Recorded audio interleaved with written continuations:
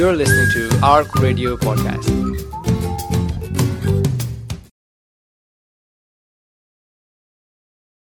وَمَا أَرْسَلْنَاكَ إِلَّا رَحْمَةً لِّلْعَالَمِينَ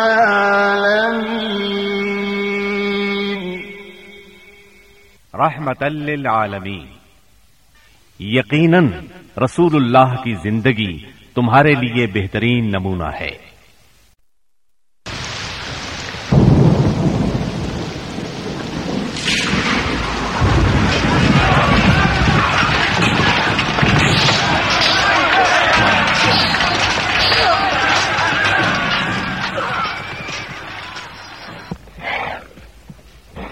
سیرت نبوی کو مکمل طور پر بیان کرنا اس وقت تک ممکن نہیں جب تک اسلام سے پہلے اور بعد کے حالات کا تقابل نہ کیا جائے۔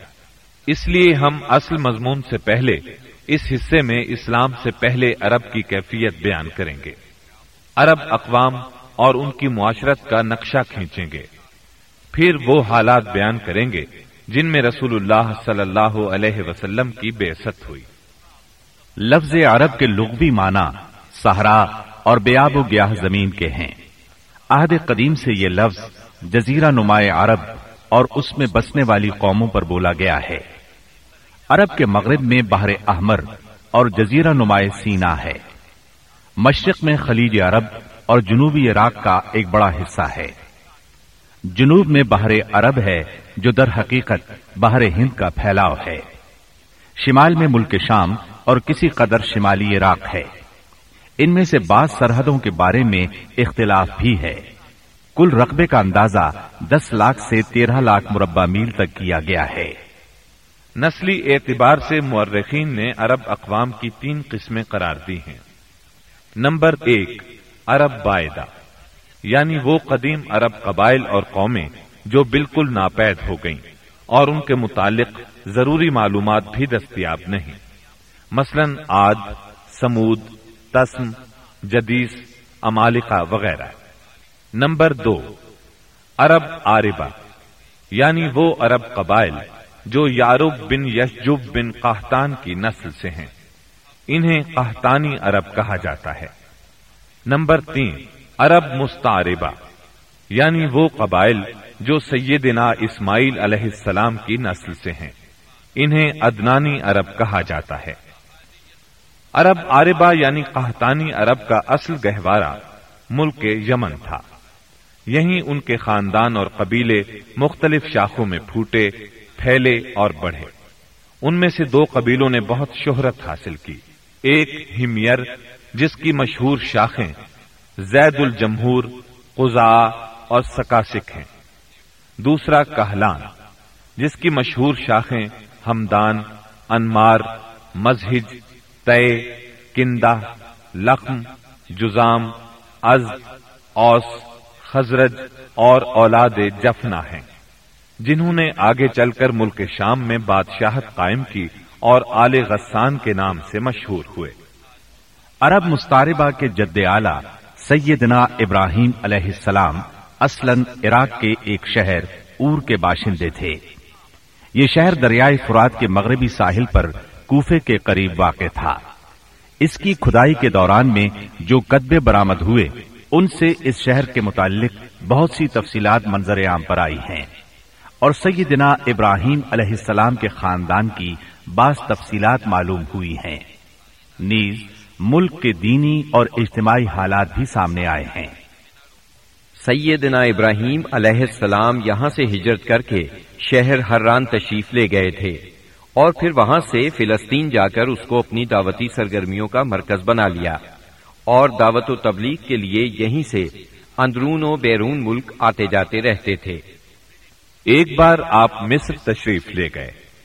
فرعون نے آپ کی بیوی سیدہ سارہ علیہ السلام کی کیفیت سنی تو بدنیت ہو گیا، انہیں بری نیت سے اپنے دربار میں بلایا، لیکن اللہ نے سیدہ سارہ کی دعا کے نتیجے میں غیبی طور پر فرعون کی ایسی گرفت کی کہ وہ ہاتھ پاؤں مارنے لگا۔ اس کی نیت بد اس کے منہ پر مار دی گئی اور وہ اس حادثے کی نوعیت سے سمجھ گیا کہ سیدہ سارہ اللہ کی نہایت خاص اور مقرب بندی ہیں۔ وہ ان کے اس وصف سے اس قدر متاثر ہوا کہ اپنی بیٹی ہاجرہ کو ان کی خدمت میں دے دیا۔ پھر سیدہ سارہ نے سیدہ ہاجرہ کو ابراہیم علیہ السلام کی زوجیت میں دے دیا۔ ابراہیم علیہ السلام ان دونوں کو لے کر فلسطین واپس تشریف لائے۔ پھر اللہ نے سیدہ ہاجرہ کے بطن سے ابراہیم علیہ السلام کو ایک فرزند ارجمند اسماعیل علیہ السلام عطا فرمایا۔ سیدہ سارہ بے اولاد تھیں، اس لیے انہیں بہت غیرت آئی اور انہوں نے سیدنا ابراہیم علیہ السلام کو مجبور کیا کہ سیدہ ہاجرہ کو ان کے نوزائیدہ بچے سمیت جلا وطن کر دیں۔ حالات نے ایسا رخ اختیار کیا کہ انہیں سیدہ سارہ کی بات ماننا پڑی اور وہ سیدہ ہاجرہ اور اسماعیل علیہ السلام کو لے کر حجاز تشریف لے گئے۔ وہاں انہیں ایک بے آب و گیاہ وادی میں اتار دیا۔ اسی جگہ آج بیت اللہ ہے، اس وقت نہیں تھا، صرف ٹیلوں کی طرح ابھری ہوئی زمین تھی۔ سیلاب آتا تو دائیں بائیں سے کترا کر نکل جاتا تھا۔ وہیں مسجد حرام کے بالائی حصے میں زمزم کے پاس ایک بہت بڑا درخت تھا۔ آپ نے ان دونوں کو اسی درخت کے پاس چھوڑا تھا۔ اس وقت مکے میں پانی تھا نہ انسان، اس لیے سیدنا ابراہیم علیہ السلام نے ایک توشہ دان میں کھجوریں اور ایک مشکیزے میں پانی رکھ دیا۔ اس کے بعد فلسطین واپس چلے گئے۔ ادھر چند ہی دن میں کھجوریں اور پانی ختم ہو گیا۔ سخت مشکل پیش آئی، مگر اس مشکل وقت میں اللہ کے فضل سے زمزم کا چشمہ پھوٹ پڑا اور ان کے لیے خوراک کا سامان بن گیا۔ اسماعیل علیہ السلام جب جوان ہوئے تو جرہم قبیلے سے عربی سیکھ لی۔ یہ قبیلہ وہاں پانی دیکھ کر آباد ہو گیا تھا۔ اس قبیلے کے لوگ انہیں پسند کرنے لگے تو ان لوگوں نے اپنے خاندان کی ایک خاتون سے ان کی شادی کر دی۔ اسی دوران میں سیدہ ہاجرہ کا انتقال ہو گیا۔ ادھر سیدنا ابراہیم علیہ السلام کو خیال آیا کہ اپنا ترکہ دیکھنا چاہیے، چنانچہ وہ مکہ معظمہ تشریف لے گئے، لیکن سیدنا اسماعیل علیہ السلام سے ملاقات نہ ہوئی۔ بہو سے حالات دریافت کیے، اس نے تنگ دستی کی شکایت کی۔ آپ نے وصیت کی کہ اسماعیل آئیں تو کہنا اپنے دروازے کی چوکھٹ بدل دیں۔ سیدنا اسماعیل علیہ السلام اس وصیت کا مطلب سمجھ گئے۔ انہوں نے بیوی کو طلاق دے دی اور ایک دوسری عورت سے شادی کر لی جو جرہم کے سردار مزاز بن عمرو کی صاحبزادی تھی۔ ان کی دوسری شادی کے بعد ایک بار پھر سیدنا ابراہیم علیہ السلام مکے تشریف لے گئے، مگر اس مرتبہ بھی سیدنا اسماعیل علیہ السلام سے ملاقات نہ ہو سکی۔ بہو سے حال پوچھا تو اس نے اللہ کی حمد و ثنا بیان کی۔ آپ نے وصیت کی کہ اسماعیل اپنے دروازے کی چوکھٹ برقرار رکھیں اور فلسطین واپس ہو گئے۔ اللہ تعالی نے مزاز کی بیٹی سے اسماعیل علیہ السلام کو 12 بیٹے عطا فرمائے۔ ان 12 بیٹوں سے 12 قبیلے وجود میں آئے اور سب نے مکے ہی میں رہائش اختیار کی۔ ان کے حالات زمانے کی گرد میں دب کر رہ گئے۔ صرف نابت اور قیدار کی اولاد گمنامی سے محفوظ رہی۔ قیدار بن اسماعیل علیہ السلام کی نسل مکہ معظمہ ہی میں پھیلتی پھولتی رہی، یہاں تک کہ عدنان اور پھر ان کے بیٹے معد کا زمانہ آ گیا۔ عدنانی عرب کا سلسلہ نسب صحیح طور پر یہیں تک محفوظ ہے۔ عدنان نبی صلی اللہ علیہ وسلم کے سلسلہ نسب میں 21ویں پشت میں آتے ہیں۔ بہرحال معد کے بیٹے نزار سے کئی خاندان وجود میں آئے۔ دراصل نزار کے 4 بیٹے تھے اور ہر بیٹا ایک بڑے قبیلے کی بنیاد ثابت ہوا۔ چاروں کے نام یہ ہیں: ایاد، انمار، ربیہ اور مزر۔ ان میں سے آخری 2 قبیلوں کی شاخیں اور شاخوں کی شاخیں بہت زیادہ ہوئیں۔ چنانچہ ربیہ سے اسد بن ربیہ، انزا، عبد القیس، وائل، بکر، تغلب اور بنو حنیفہ وغیرہ وجود میں آئے۔ مزر کی اولاد 2 بڑے قبیلوں میں تقسیم ہوئی۔ نمبر 1 قیس اعلان بن مزر، نمبر 2 الیاس بن مزر۔ قیس اعلان سے بنو سلیم बनु हवाजिन, बनु गतफान, गतफान से अब्स, जुबियान, अश्जा और गनी बिन आसुर के कबाइल वजूद में आए। इलियास बिन मुजर से तमीम बिन मुर्रा, हुजैल बिन मुद्रिका, बनु असद बिन खुजैमा और किनाना बिन खुजैमा के कबाइल वजूद में आए। फिर किनाना से कुरैश का कबीला वजूद में आया। ये कबीला फिहर बिन मालिक बिन नज़र बिन किनाना की औलाद है। फिर कुरैश भी मुख्तलिफ शाखों में तकसीम हुए। मशहूर कुरैशी शाखों के नाम ये हैं: जुमह, सहम, अदी, मखजूम, तैम, जोहरा और कुसई बिन किलाब के खानदान यानी अब्दुद्दार, असद बिन अब्दुल उज्जा और अब्द मनाफ, ये तीनों कुसई के बेटे थे। इनमें से अब्द मनाफ के 4 बेटे हुए, जिनसे 4 ज़ैली कबीले वजूद में आए, यानी अब्दुशम्स, नौफल, मुत्तलिब और हाशिम। इन्हीं हाशिम की नस्ल से अल्लाह ने हमारे नबी करीम सल्लल्लाहु अलैहि वसल्लम का इंतखाब फरमाया।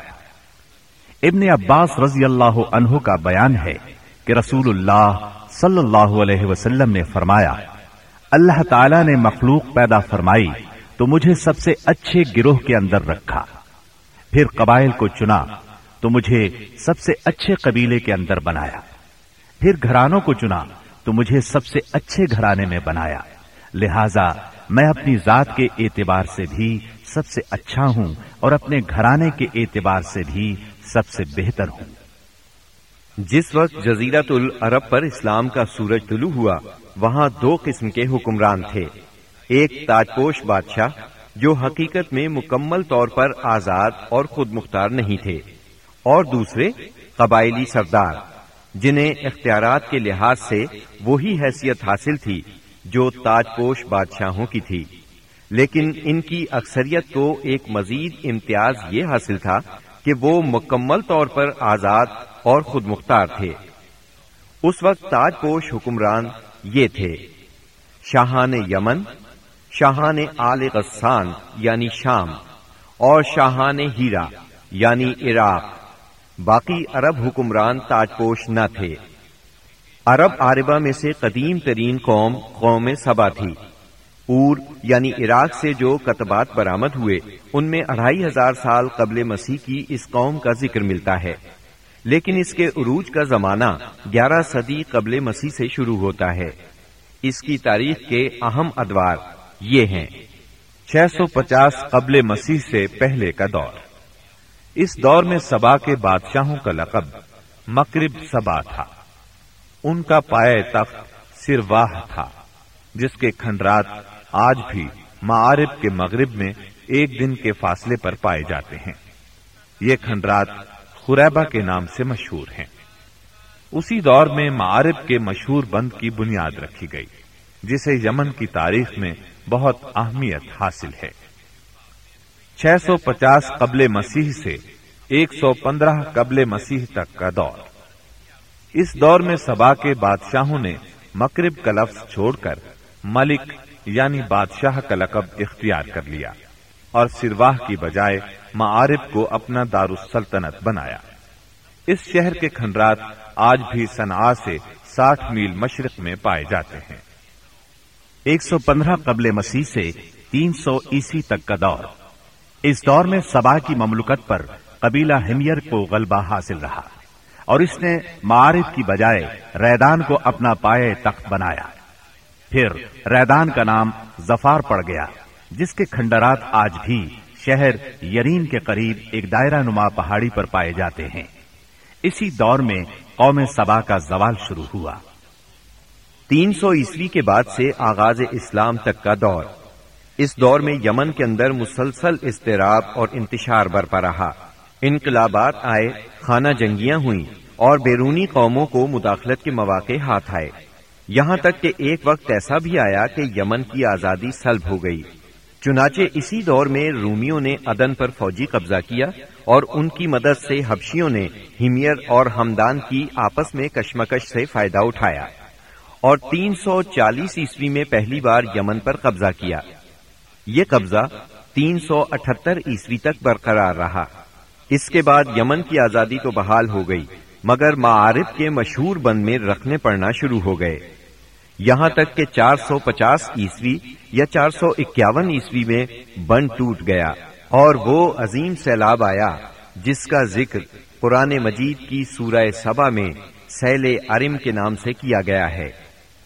پھر 523 عیسوی میں ایک اور سنگین حادثہ پیش آیا، وہ یہ کہ یمن کے یہودی بادشاہ زونواس نے نجران کے عیسائیوں پر ایک ہیبت ناک حملہ کیا، انہیں عیسائی مذہب چھوڑنے پر مجبور کرنے کی کوشش کی۔ جب وہ اس پر آمادہ نہ ہوئے تو زونواس نے خندقیں کھدوا کر انہیں بھڑکتی ہوئی آگ میں جھونک دیا۔ قرآن مجید کی سورہ بروج میں اسی لرزہ خیز واقعے کی طرف اشارہ موجود ہے۔ اس واقعے کا نتیجہ یہ ہوا کہ عیسائیت انتقام لینے پر تل گئی۔ وہ پہلے ہی رومی بادشاہوں کی قیادت میں بلا وجہ عرب کی فتوحات کے لیے تیاری کر چکے تھے، اپنے علاقوں کو وسیع کرنا چاہتے تھے۔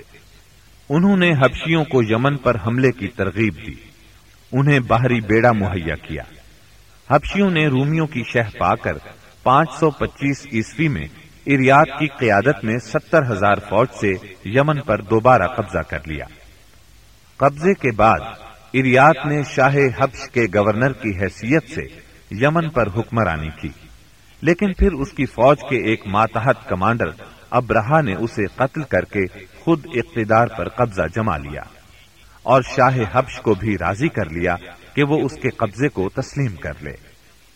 یہ وہی ابرہا ہے جس نے بعد میں خانہ کعبہ کو ڈھانے کی کوشش کی اور ایک لشکر جرار کے علاوہ چند ہاتھیوں کو بھی فوج کشی کے لیے ساتھ لایا، جس کی وجہ سے یہ لشکر اصحاب الفیل کے نام سے مشہور ہوا۔ عراق اور اس کے نواحی علاقوں پر سائرس اعظم کے زمانے ہی سے اہل فارس کی حکمرانی چلی آ رہی تھی۔ اسے کوروش کبیر، خورس یا سائرس ذوالقرنین بھی کہا جاتا ہے۔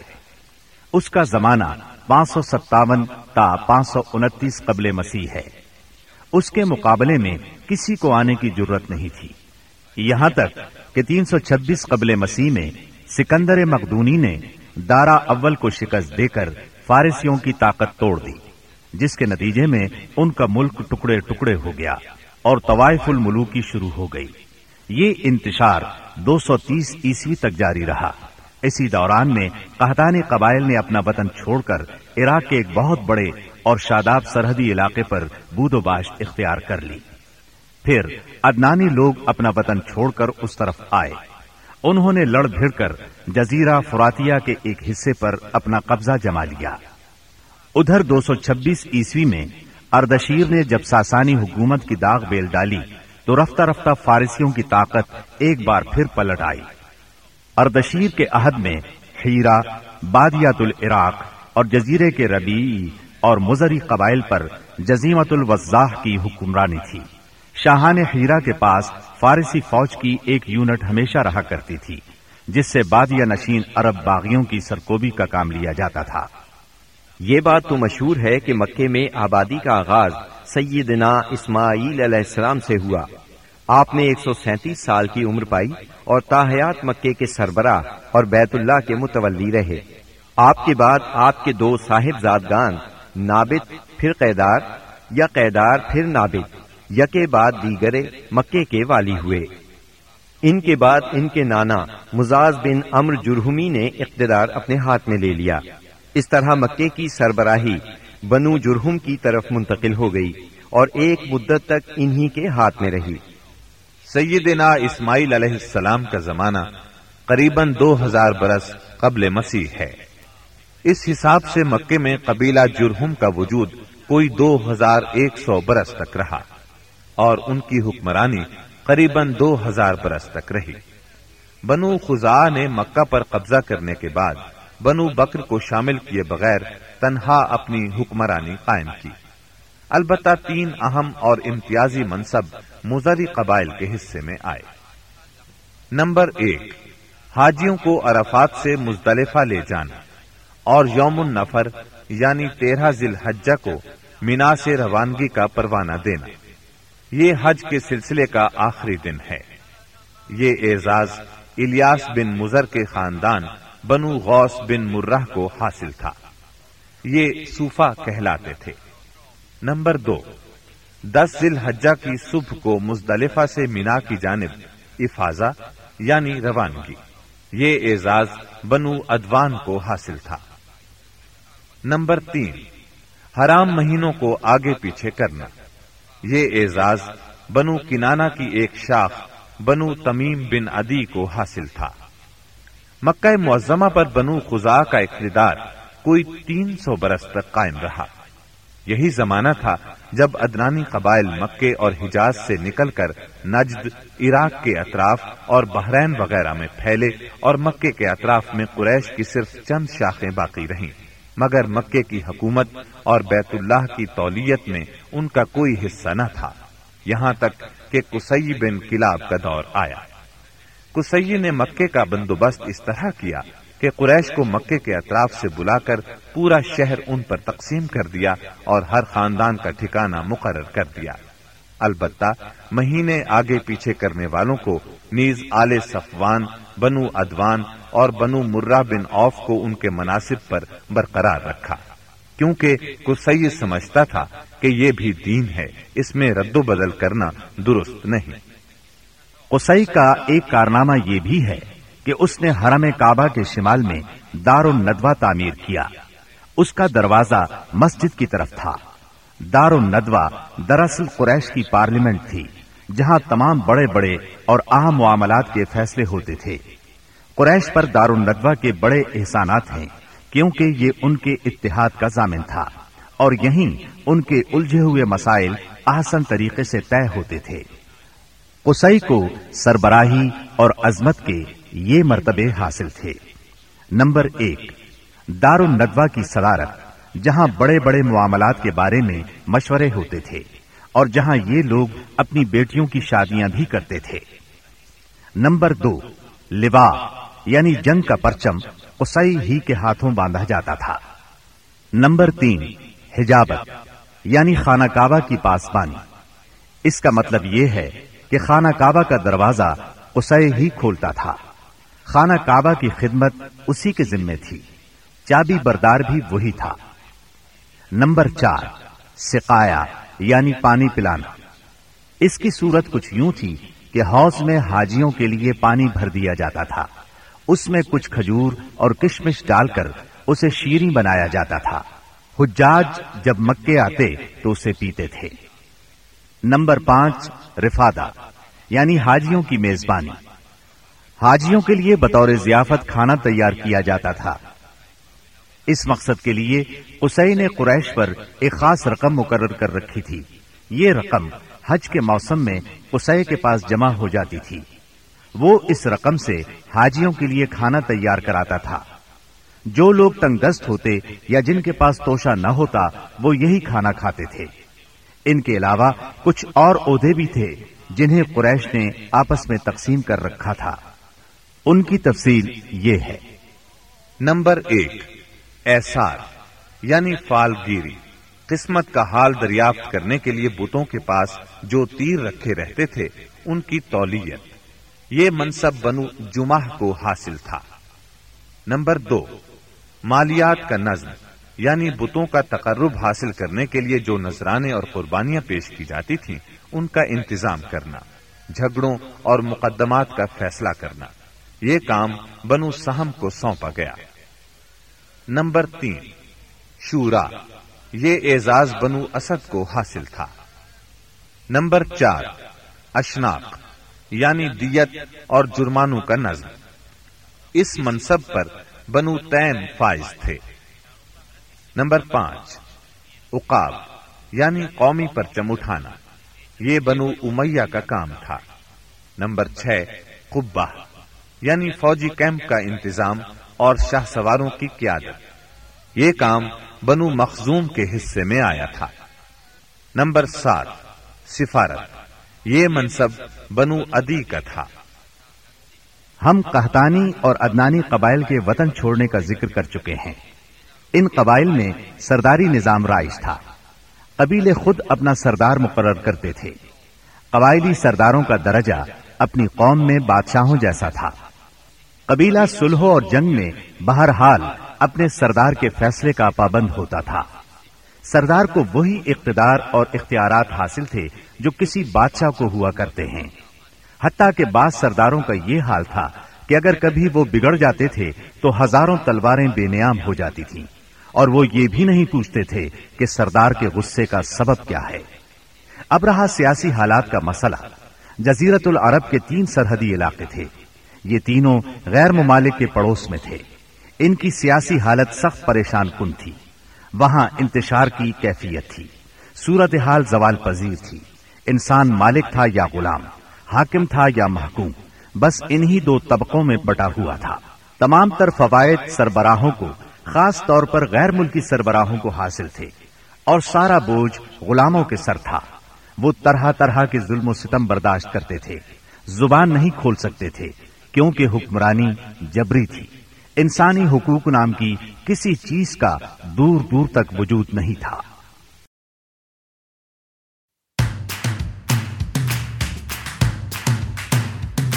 For more information and to listen to more podcasts, visit us at arc.score or check out the Arc Media app.